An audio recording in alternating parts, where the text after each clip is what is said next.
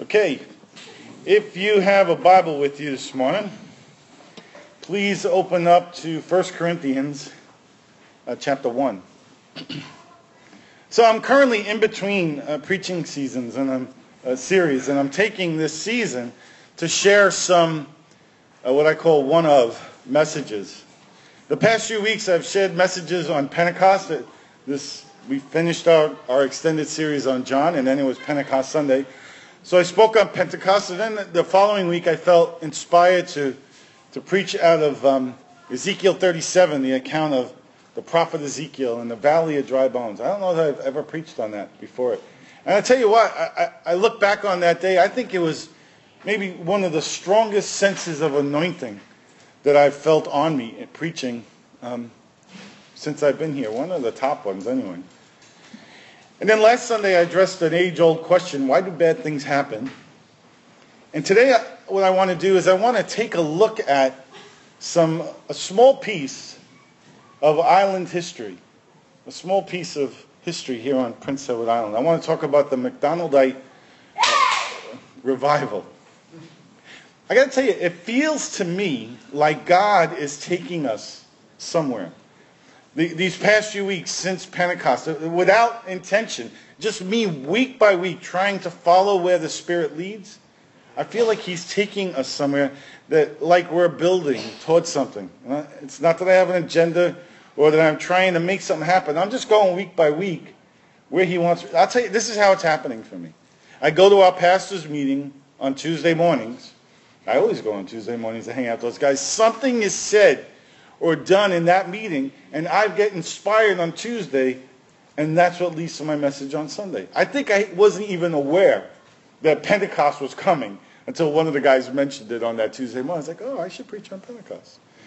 And then the next week, in the midst of prayer, one guy was praying, and Ezekiel 37, the Valley of Dry Bones, came to mind, and then that same guy prayed about the Valley of Dry Bones. I'm like, oh, that sounds like God. Maybe I should preach on that. And so, boy, I really felt life on it. And then the same thing with this week. We were talking, and the McDonaldite revival from the early 1800s came up in our conversation, and I felt inspired again. I felt a spark that, hey, I need to find out more. I'd heard about it, did very little research into it. I need to find out more. So I did. I found a bunch of stuff, and so I want to share with you this morning. I feel like we're building towards something, that God is taking us somewhere. I don't even know what the full destination is, but I know what He feels like. I know what His presence feels like. I know what it feels like to be led by the Spirit. That's what it feels like to me now. Some of you guys know what I'm talking about. So my heart is this: have your way, Lord. Whatever you want to do, you come and be God in our midst, and you have your way. So 1 Corinthians chapter 1, verses 26 to 29. This is what Paul writes. He says, brothers and sisters, think of what you were when you were called. Not many of you were wise by human standards. Not many were influential. Not many were of noble birth. But God chose the foolish things of the world to shame the wise. God chose the weak things of the world to shame the strong. God chose the lowly things of this world and the despised things, the things that are not, to nullify the things that are, so that no one may boast before Him. Lord, I thank You for the truth and the power that's in Your word. Lord, I pray that You would be on this time as I share this message with my friends this morning. And Lord, I pray that You would use me to speak the life of Your Spirit into them. And even now, I pray that You prepare each heart and mind to be fertile soil, open and ready to receive whatever You want to do. Amen? Now, I love those verses from 1 Corinthians chapter 1. They just speak to me. Matter of fact, those verses were so significant to me that when I was ordained a vineyard pastor, those were the verses I used for my ordination ceremony. Because they're so true in my life. Before Jesus came into my life, I was nothing. I was a zero with the rim erased out. I was nothing. He chose the things that are not to nullify the things that are. That's exactly what I felt like growing up. I felt like nothing. I was a skinny kid I used to have a big mole on my nose. I wore glasses. I had a funny last name like Zawacki. I got beat up every day after school from 1st to 8th grade. Because I was little, I had a big mouth. And I would get my butt kicked every single day. I'd fight, but I just wasn't strong enough. My younger brother, who was bigger than me, I can't tell you how many times he had to reach into a pile of kids, beat me up, and drag me out bloody and sweaty and take me home. I was nothing. I was lost. I was a follower. Still a fighter. Fighter. And Jesus captured my heart and changed me. Almost overnight, took this nothing, this thing that was not, and he made me a leader. Never saw myself that way. But that's who God chose. He chose the kid that got beat up every day. I had the funny last name. So there's a cheesy old Christian cliche that says God doesn't call the qualified, he qualifies the called. Anybody ever hear that? God doesn't call the qualified, he qualifies the called. It's as cheesy as it sounds, it's absolutely true.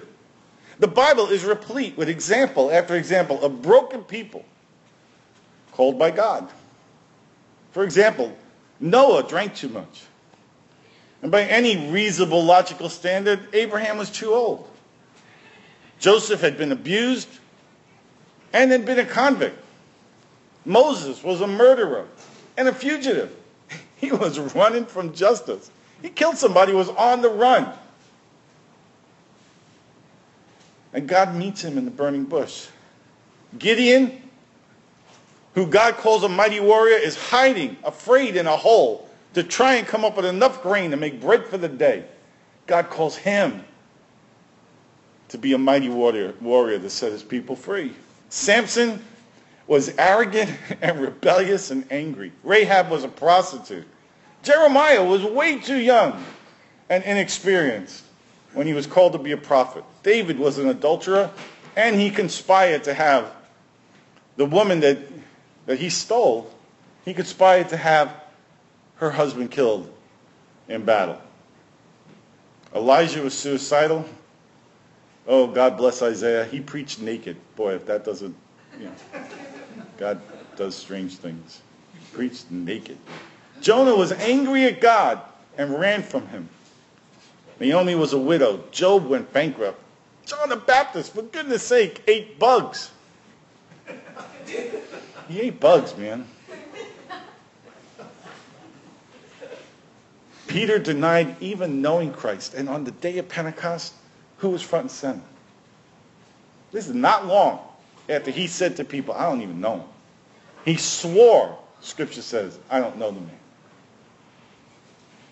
All the disciples not only fell asleep when Jesus asked them to pray, but abandoned him in his greatest hour of need. Martha, she worried about everything.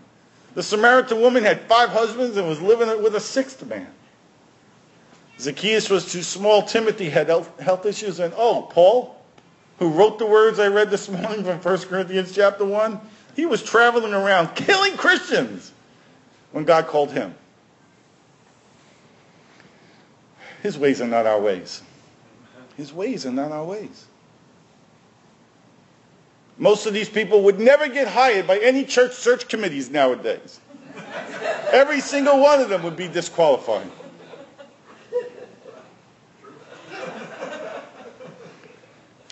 And the namesake, you were just recently you were traveling around killing Christians. Would you come and be our senior pastor? Oh, maybe not. And so the namesake of the McDonaldite revival, he would fit nicely into this roster of misfits and broken toys. The Reverend Donald McDonald was an alcoholic preacher who was running away from multiple failures when he arrived here on Prince Edward Island in 1826. I did a bit of research this week. This is what I found. That Donald MacDonald was born in Perthshire, Scotland in 1783, and he grew up the son of a poor fruit farmer. Even that being the case, in 1808, he enrolled at university, and he worked his way through school as a farmer and a teacher until he graduated from the University of St. Andrew in 1816. Later that same year, he was ordained a missionary in the Church of Scotland. Little is known of MacDonald's life at this point other than the fact that he had developed a pretty serious drinking problem. His drinking became so bad and his reputation so tarnished that he left Scotland for North America. Probably escaped Scotland for North America would be a more accurate way of stating it. He arrived on Cape Breton Island in 1824 with a letter claiming that he was a minister in good standing in the Church of Scotland. Whether or not that's actually true seemed to be some question, some debate in the research I did. So he's on Cape Breton Island in 1824, and apparently old habits die hard. Even if you cross an ocean to run away and make a fresh new start, old habits die hard. And so on this side of the pond, MacDonald also became known for his frequent drunkenness. It appears that he liked to drink with the Roman Catholic Scots who had settled on Cape Breton Island. Within 2 years, he'd worn out his welcome there and squandered his ministry opportunities on Cape Breton Island, and he escaped to Prince Edward Island. As one writer put it, it says, after 2 years in which his cup was always full, his ministry on Cape Breton Island had run dry. Then he left Cape Breton Island for Prince Edward Island. You have a slide for that? I think you know. After 2 years in which his cup was always full, his ministry on Cape Breton Island had run dry. He then left Cape Breton for Prince Edward Island. So after his arrival on PEI, MacDonald initially attempted an itinerant ministry among the island Scots, those scattered members of the Scottish Kirk who had settled here, but it really didn't last long. MacDonald was a deeply troubled man, drinking and really whatever pain he was trying to self-medicate, it was destroying him. He was depressed. He was distressed, deeply, significantly concerned over the state of his own soul, his own spiritual condition. And so by 1828, MacDonald had quit preaching and was working odd jobs around the island, really just trying to make ends meet. At this point, the research I've read says that he had sunk into a deep depression. And in this desperate place, MacDonald, who was a man of faith, he turned to Scripture. And he wrestled with the Word. He read the Word, and read the Word, and read the Word. There was a story I read that said a friend would watch him from a distance. He'd be out in the field, sitting on a tree stump, reading the Word, and almost like he was murmuring to himself, like he was arguing with himself as he wrestled with the Word of God. He struggled with guilt and with shame and with condemnation. He struggled with conviction. He struggled with trying to comprehend the reality of the grace of God. And he was hopeless. You ever felt hopeless? I've felt hopeless. I've been there. I'm sure you have. So this went on until one fateful day. A day that was a turning point, a significant day in the life of Donald MacDonald. So one day he's at a friend's house on Malpeque Road. And this is what MacDonald writes of himself. He says, being at my wit's end, I retired to my bedroom and there fell on my knees, but had no utterance in prayer. Have you ever been so desperate before God that words fail you? There's nothing left to say. Maybe you just cry. Maybe you just groan. I've prayed all the words I know how to pray. I don't even know what to say anymore. I am at my wit's end. I think this is where he's at.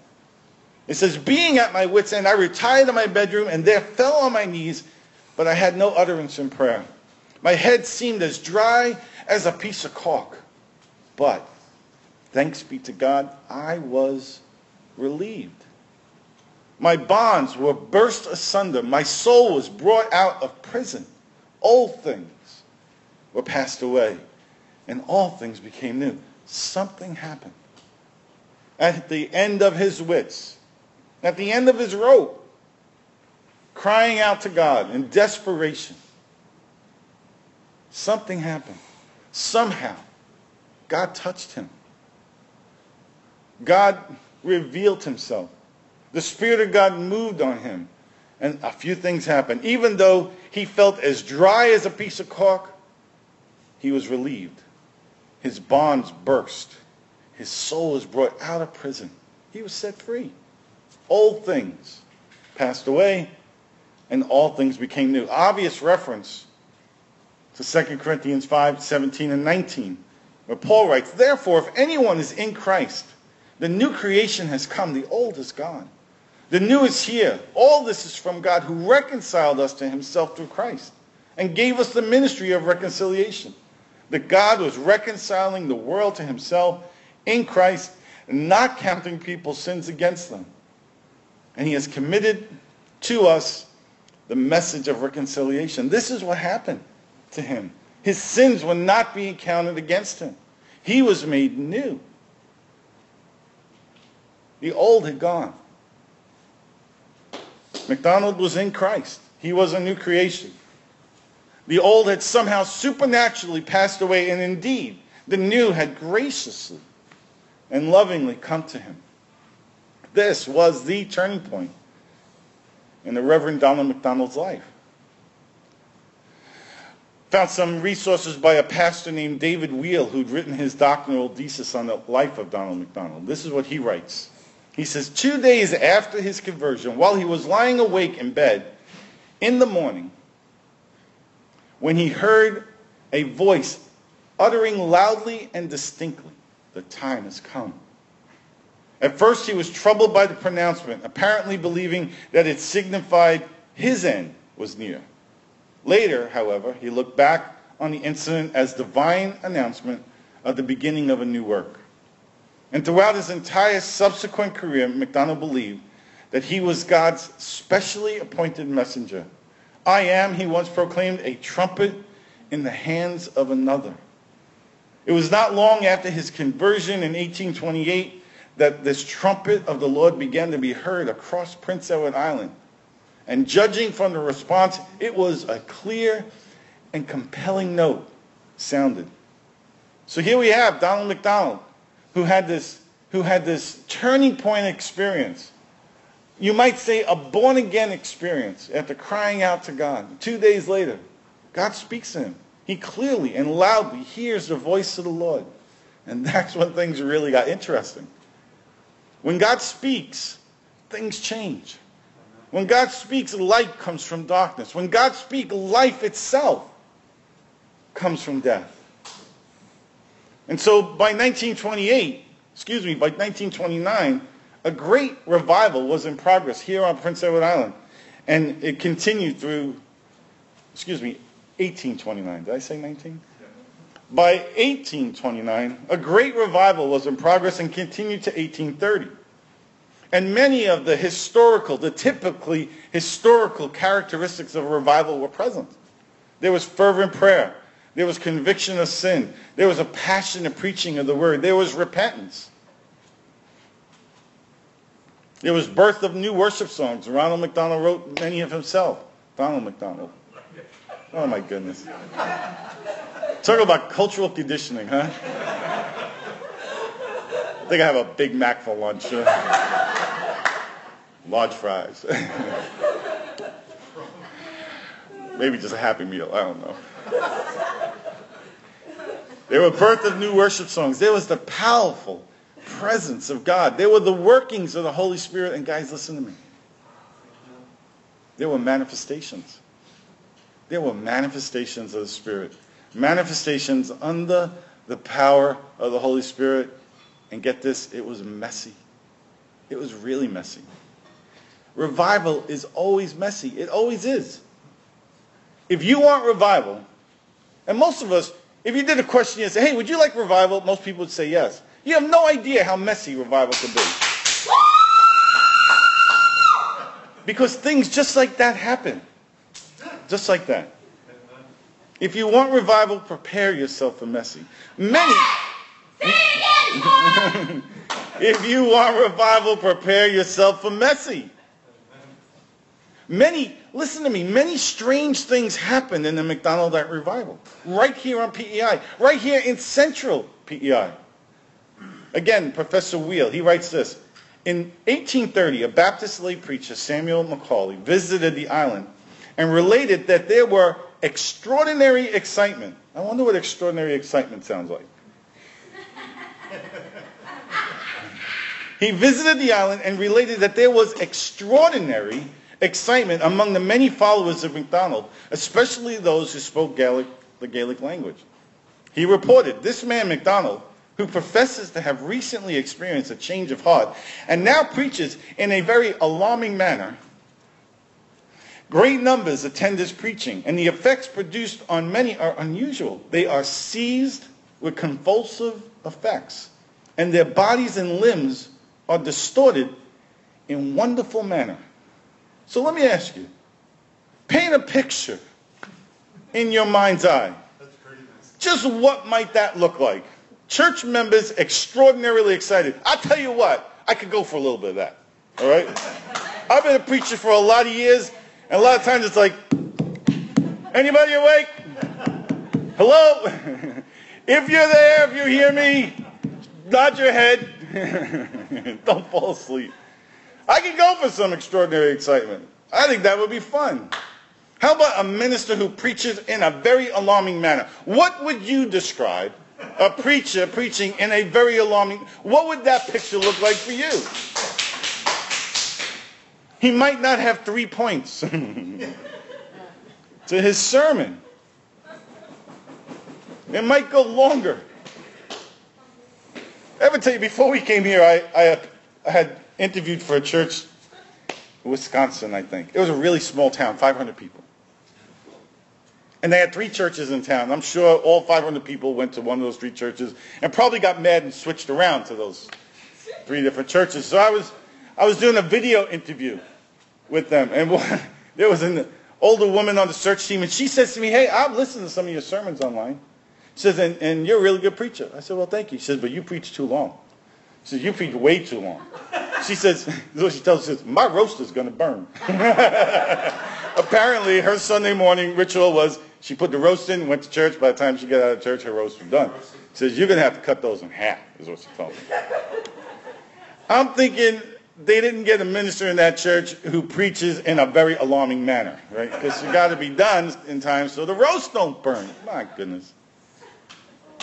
It says great numbers were attending the meetings, and they were physical manifestations on church people's bodies described as seizures with convulsive effect. What does a seizure look like? Anybody ever seen somebody have a seizure? Ever seen somebody in convulsions? You ever see somebody who gets so hammered by the Holy Spirit that their whole body flops around and shakes? I've watched people flop around on the floor. I've seen them shake in their seat. And then he goes on to describe it further, and their bodies and limbs are distorted in a wonderful manner. That's a pretty good word picture of manifestations. Tell you what, sounds like my kind of church meeting. The professor continues, this is what he says. He says, these strange physical manifestations of piety were referred to as the work, or the works, as in the working of the Holy Spirit, and were to become an accepted part of MacDonald's ministry throughout his career. And he ministered on this island for like the next 3 or 4 decades. In fact, in subsequent years, MacDonald's followers were often referred to derisively as kickers or jumpers. And it's unfortunate that while these works were only one aspect of the MacDonald-like faith, they became, in the popular mind, the customary means of identifying the group. So you know why somebody gets called a kicker or a jumper? Because they kick or jump. Because the Spirit of God touches them. That's why you get called a kicker or a jumper. We saw similar manifestations to what's being described here just this past last summer, when John Arnott was here and visited the island.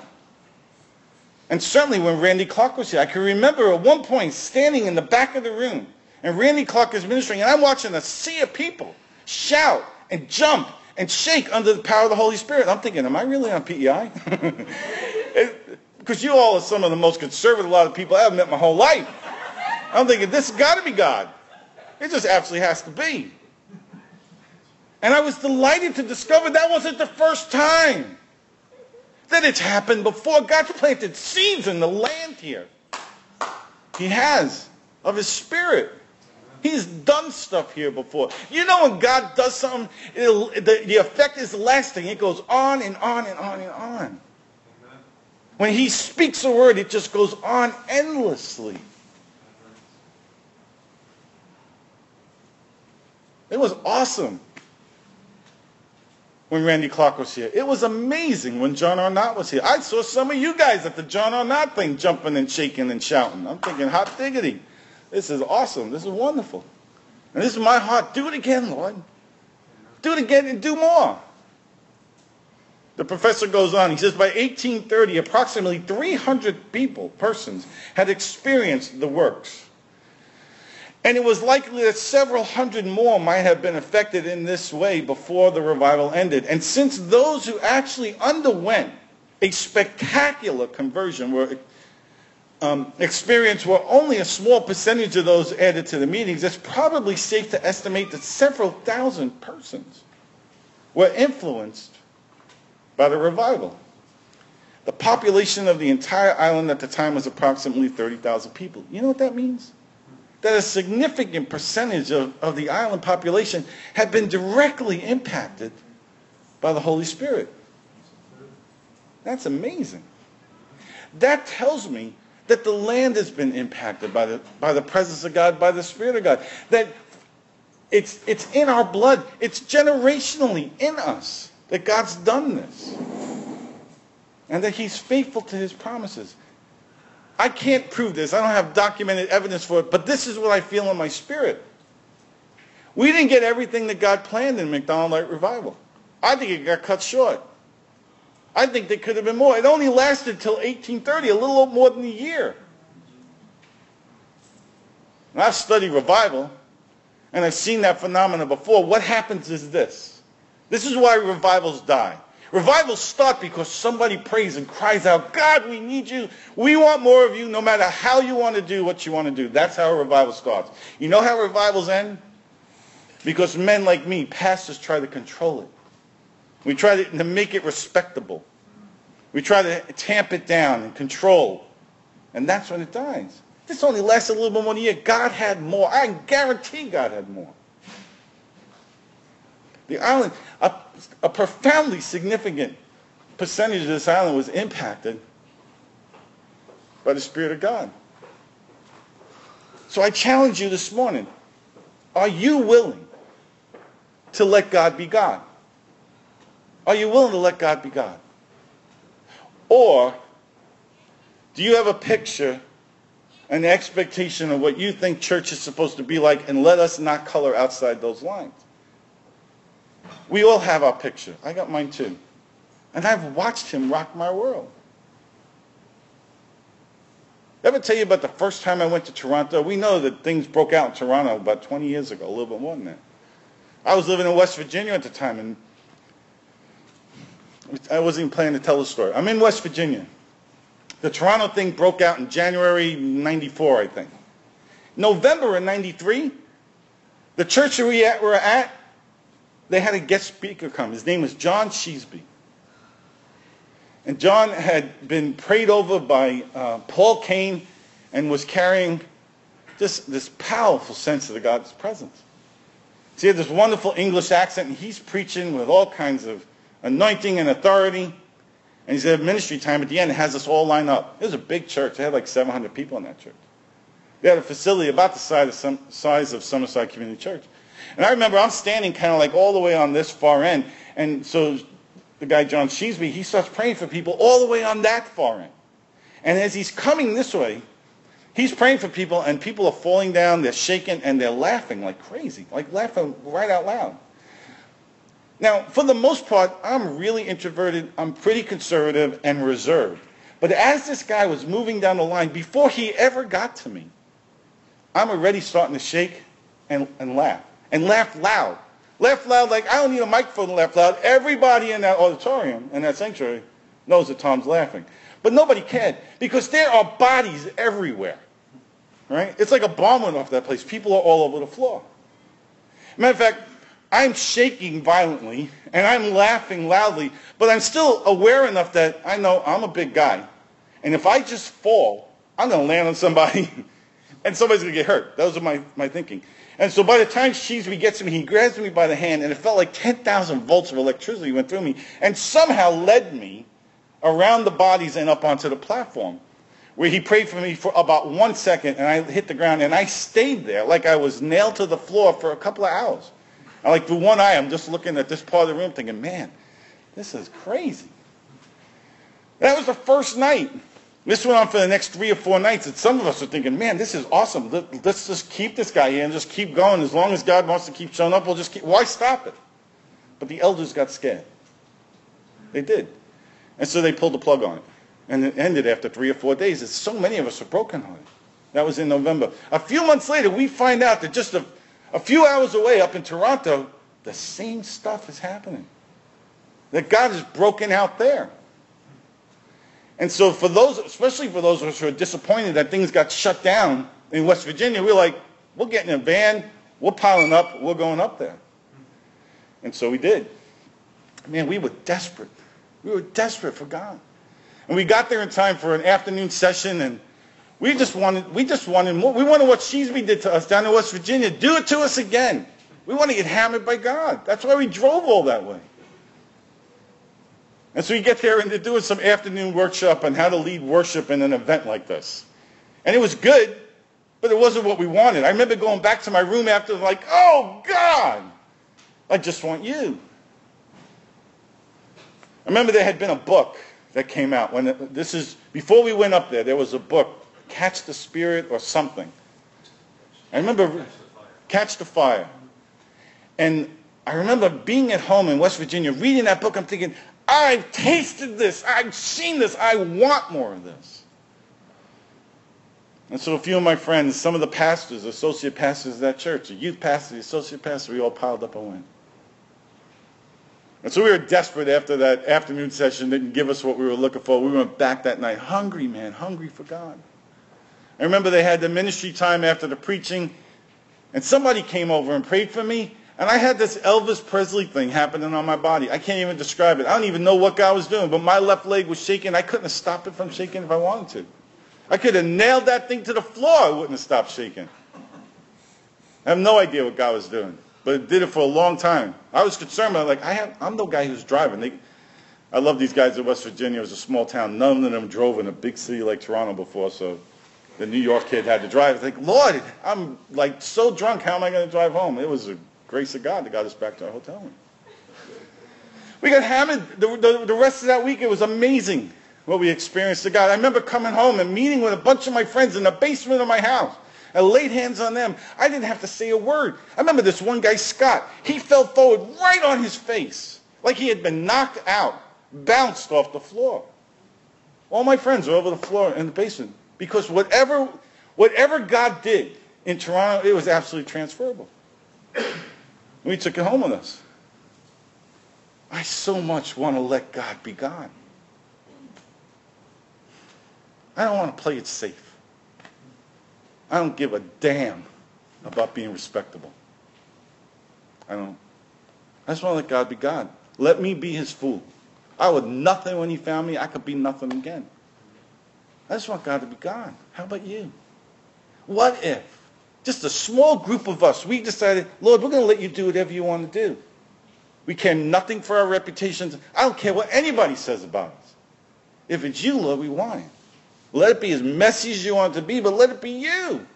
And I don't want that because, I want to be known as the pastor of that church that did this thing. I don't care anything about that. I just want him. I want his Spirit. I want the Spirit of God to come and do whatever the Spirit of God wants to do. If it's quiet, if it's loud, if it's calm, if it's crazy. I don't care, just as long as it's him. I don't want to have my hand back on the throttle anymore.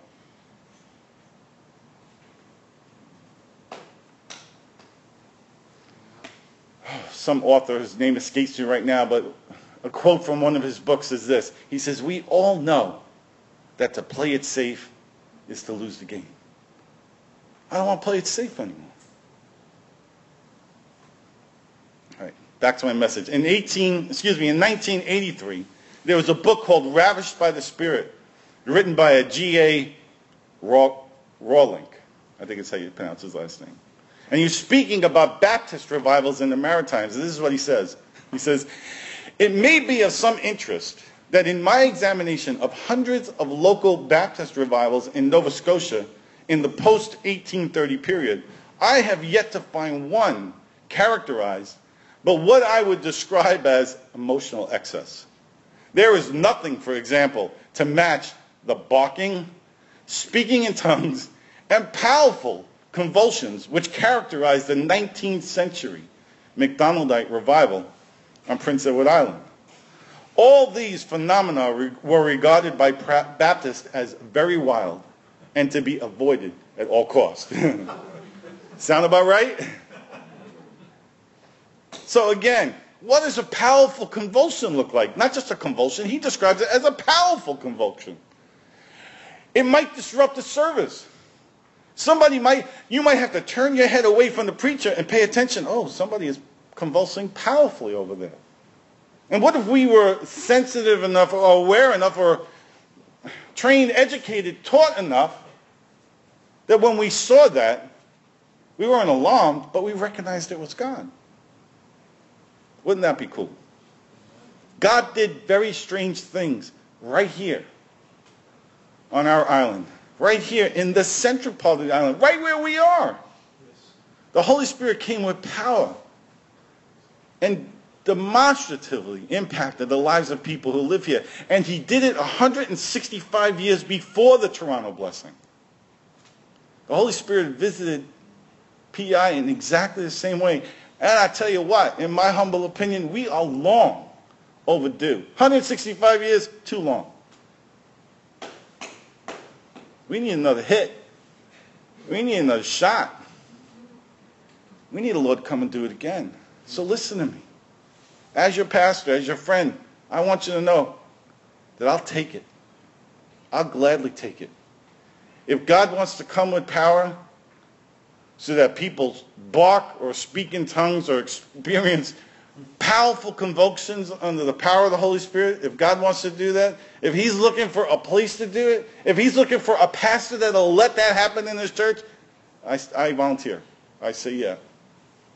Let me be one. But your name is so complicated. Zawacki's complicated. But my parents weren't as mean as naming me Donald when my last name was McDonald, right? So if God wants to do that, I'm in. Man, I want God. I want him to come, and I want him to do whatever he wants to do. By the time of his death, by the time of McDonald's death, he had about 5,000 followers in 12 different congregations and a number of smaller what they call preaching stations, maybe home groups, across the central part of this island. The followers became known as McDonaldites. Could you imagine a church of 5,000 people in the central part of PEI? What if there was one church, that's this new thing I've never really experienced, but they have campuses now, right? There's a church that has one main facility, and then they have satellite campuses all around. It sounds like this is what they were doing. Something like that. Could you imagine a church of 5,000 people here on PEI? Huh? How did they get shut down? They got shut down eventually because of control of man. Actually, because McDonald, for all he did great in the beginning, he turned out to be pretty much a control freak. The Baptist thing. Yeah, he wouldn't let anybody else preach but him. That's how you kill revival. Is the hands of man strangle the life out of it. Because they care more about the opinion of man than they do the opinion of God. And we want to shut it down. We want to be respectable. I remember hearing a prophet speak years ago. He said, we will have to choose between respectability and the anointing. I made that choice too many times. I'm going to choose the presence and the power of God. So let me finish up. The minister This is what MacDonald became known as, the minister. He fell seriously ill in 1866.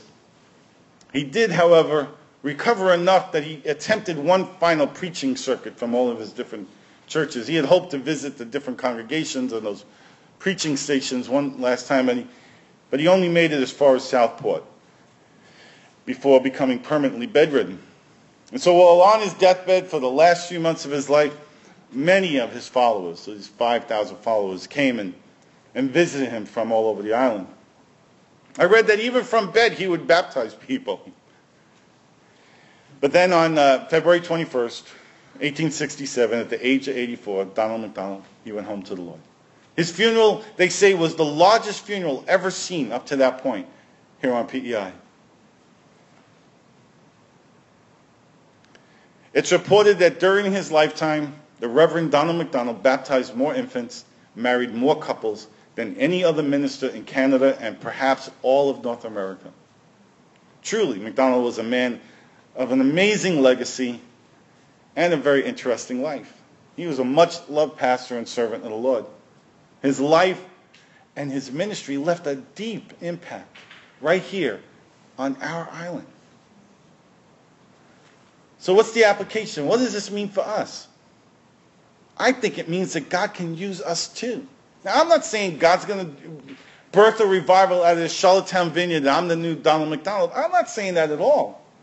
I'm thinking what this shows to us, what it ought to encourage and inspire us with is this. It means that God can use you and he can use me. If he can work through the life of Paul and David and Moses, as messed up as those guys were, he can use us. If God can use a washed-up, drunken Scottish preacher from away, like Donald MacDonald, he can use this stupid kid from Brooklyn. My message to you this morning is this: no matter where your journey has taken you, no matter where you've been or what you've done, no matter how badly messed up you think you are, no matter how many times you've messed up, you are not disqualified. None of those people in the Bible I mentioned were disqualified. Donald MacDonald was not disqualified. God used every single one of those broken toys in amazing ways. It ought to give us hope that he can use even the likes of us, because it's really all about him. Our God is a reconciler. He's the one who makes all things new. He's the one who makes us new. And the life of Donald MacDonald is clear, very clear evidence of this truth. And so I go back to the verse I started with today. Brothers and sisters, you gathered here this morning at the Charlottetown Vineyard, brothers and sisters, think of what you were when you were called. Not many of you were wise by human standards. Not many were influential. Not many were of noble birth. But God chose the foolish things of this world to shame the wise. God chose the weak things of the world to shame the strong. God chose the lowly things of this world and the despised things. And just like me, the things that are not, to nullify the things that are, so that no one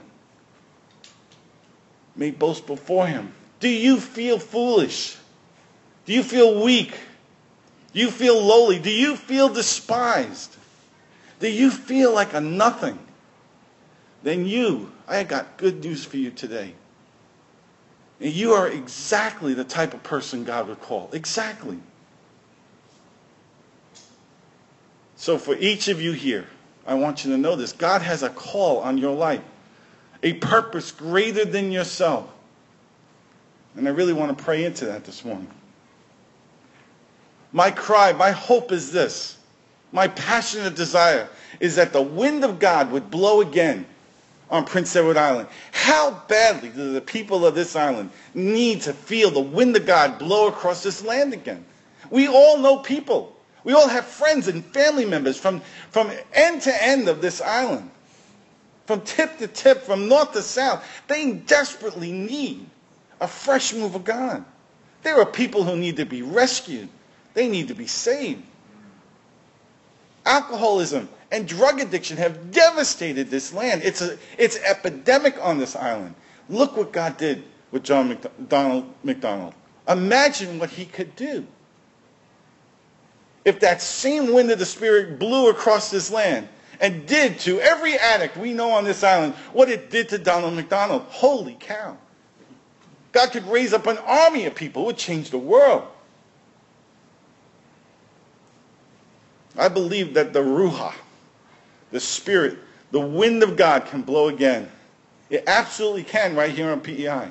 I remember hearing the prophet Bobby Conner speak once. He says, if not you, who? If not here, where? If not now, when? Why not us? Why not here? Why not now? I know God's not finished with PEI. He called me here for a reason. God's not finished with me. He's absolutely not finished with you. So would you stand with me this morning? I just want to cry out to God for more. Oh God. Lord, hear our cry. We come boldly before your throne of grace this morning. And Lord, we come bankrupt. We have nothing. We're empty.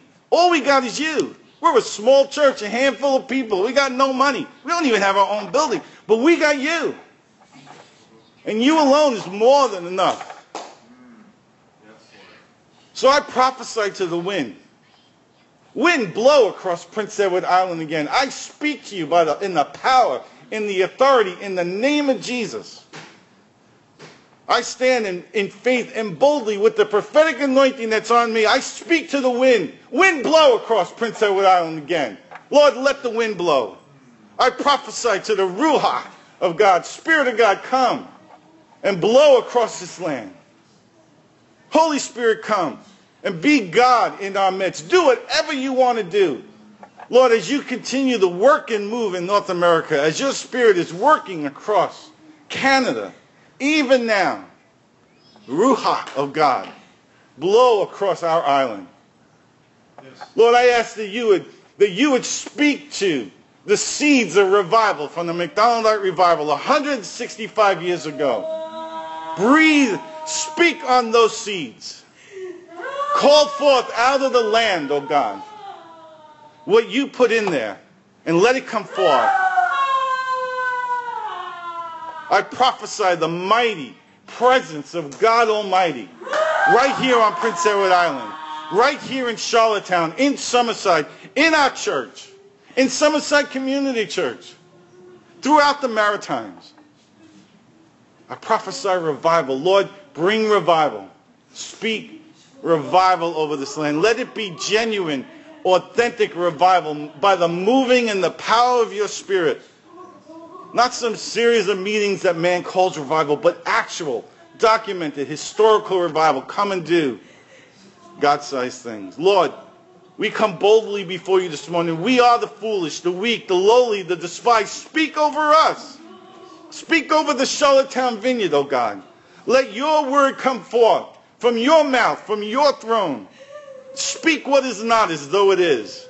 Out of nothing, create everything. By the power of your word. Do it, Lord.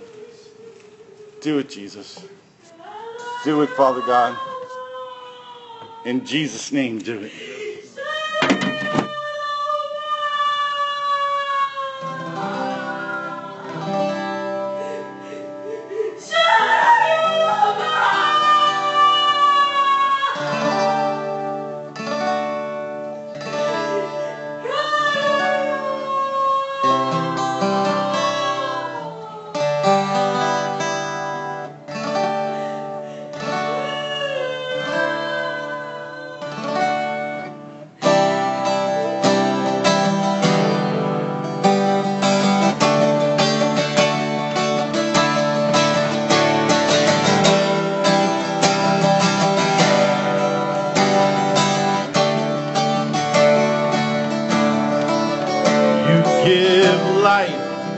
You are love.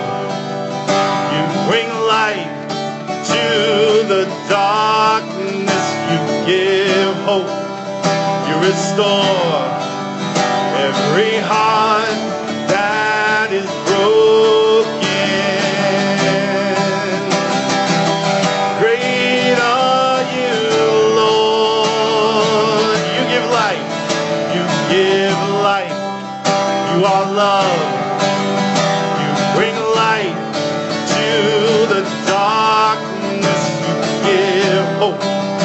You restore every heart that is broken.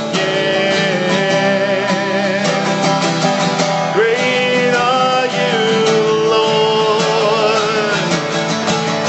It's your breath in our lungs, so we pour out our praise. We pour out our praise. It's your breath in our lungs, so we pour out our praise to you only. Great are you, Lord. You give light, you are love.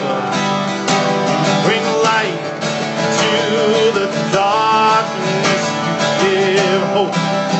You restore every heart that is broken.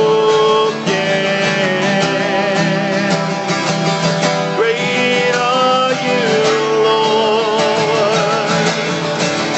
It's your breath in our lungs, so we pour out our praise.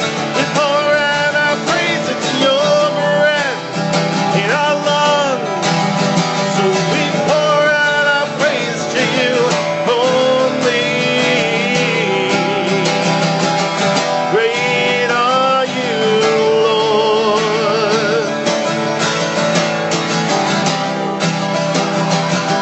Great are you, Lord.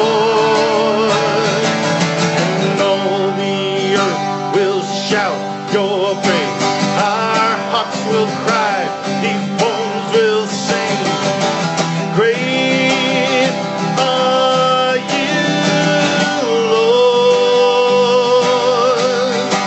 And all the earth will shout your praise. Our hearts will cry, these bones will sing. Great are you, Lord. And all the earth will shout your praise. Our hearts will cry, these bones will sing. Great are you, Lord. It's your breath in our lungs, so we pour out our praise. We pour out our praise. It's your breath in our lungs, so we pour out our praise. We pour out our praise. It's your breath in our lungs, so we pour out our praise. We pour out our praise. It's your breath in our lungs, so we pour out our praise to you only. Great are you, Lord.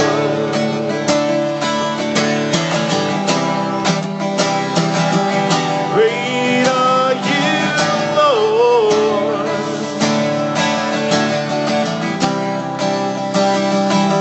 Great are you, Lord.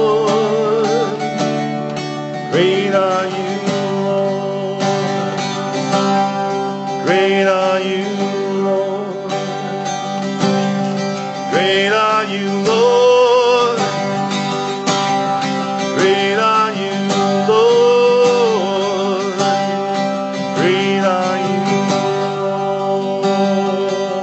Lord, display your greatness on Prince Edward Island. Lord, display your greatness in every one of our lives here this morning.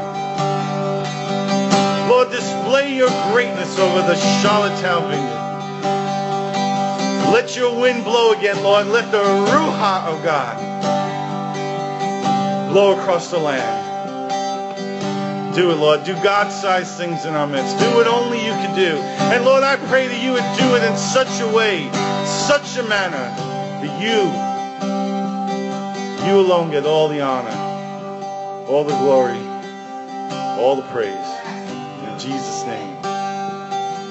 In Jesus' name. Amen. Amen. Amen. Bless you guys. Have an awesome day. I'll see you next week.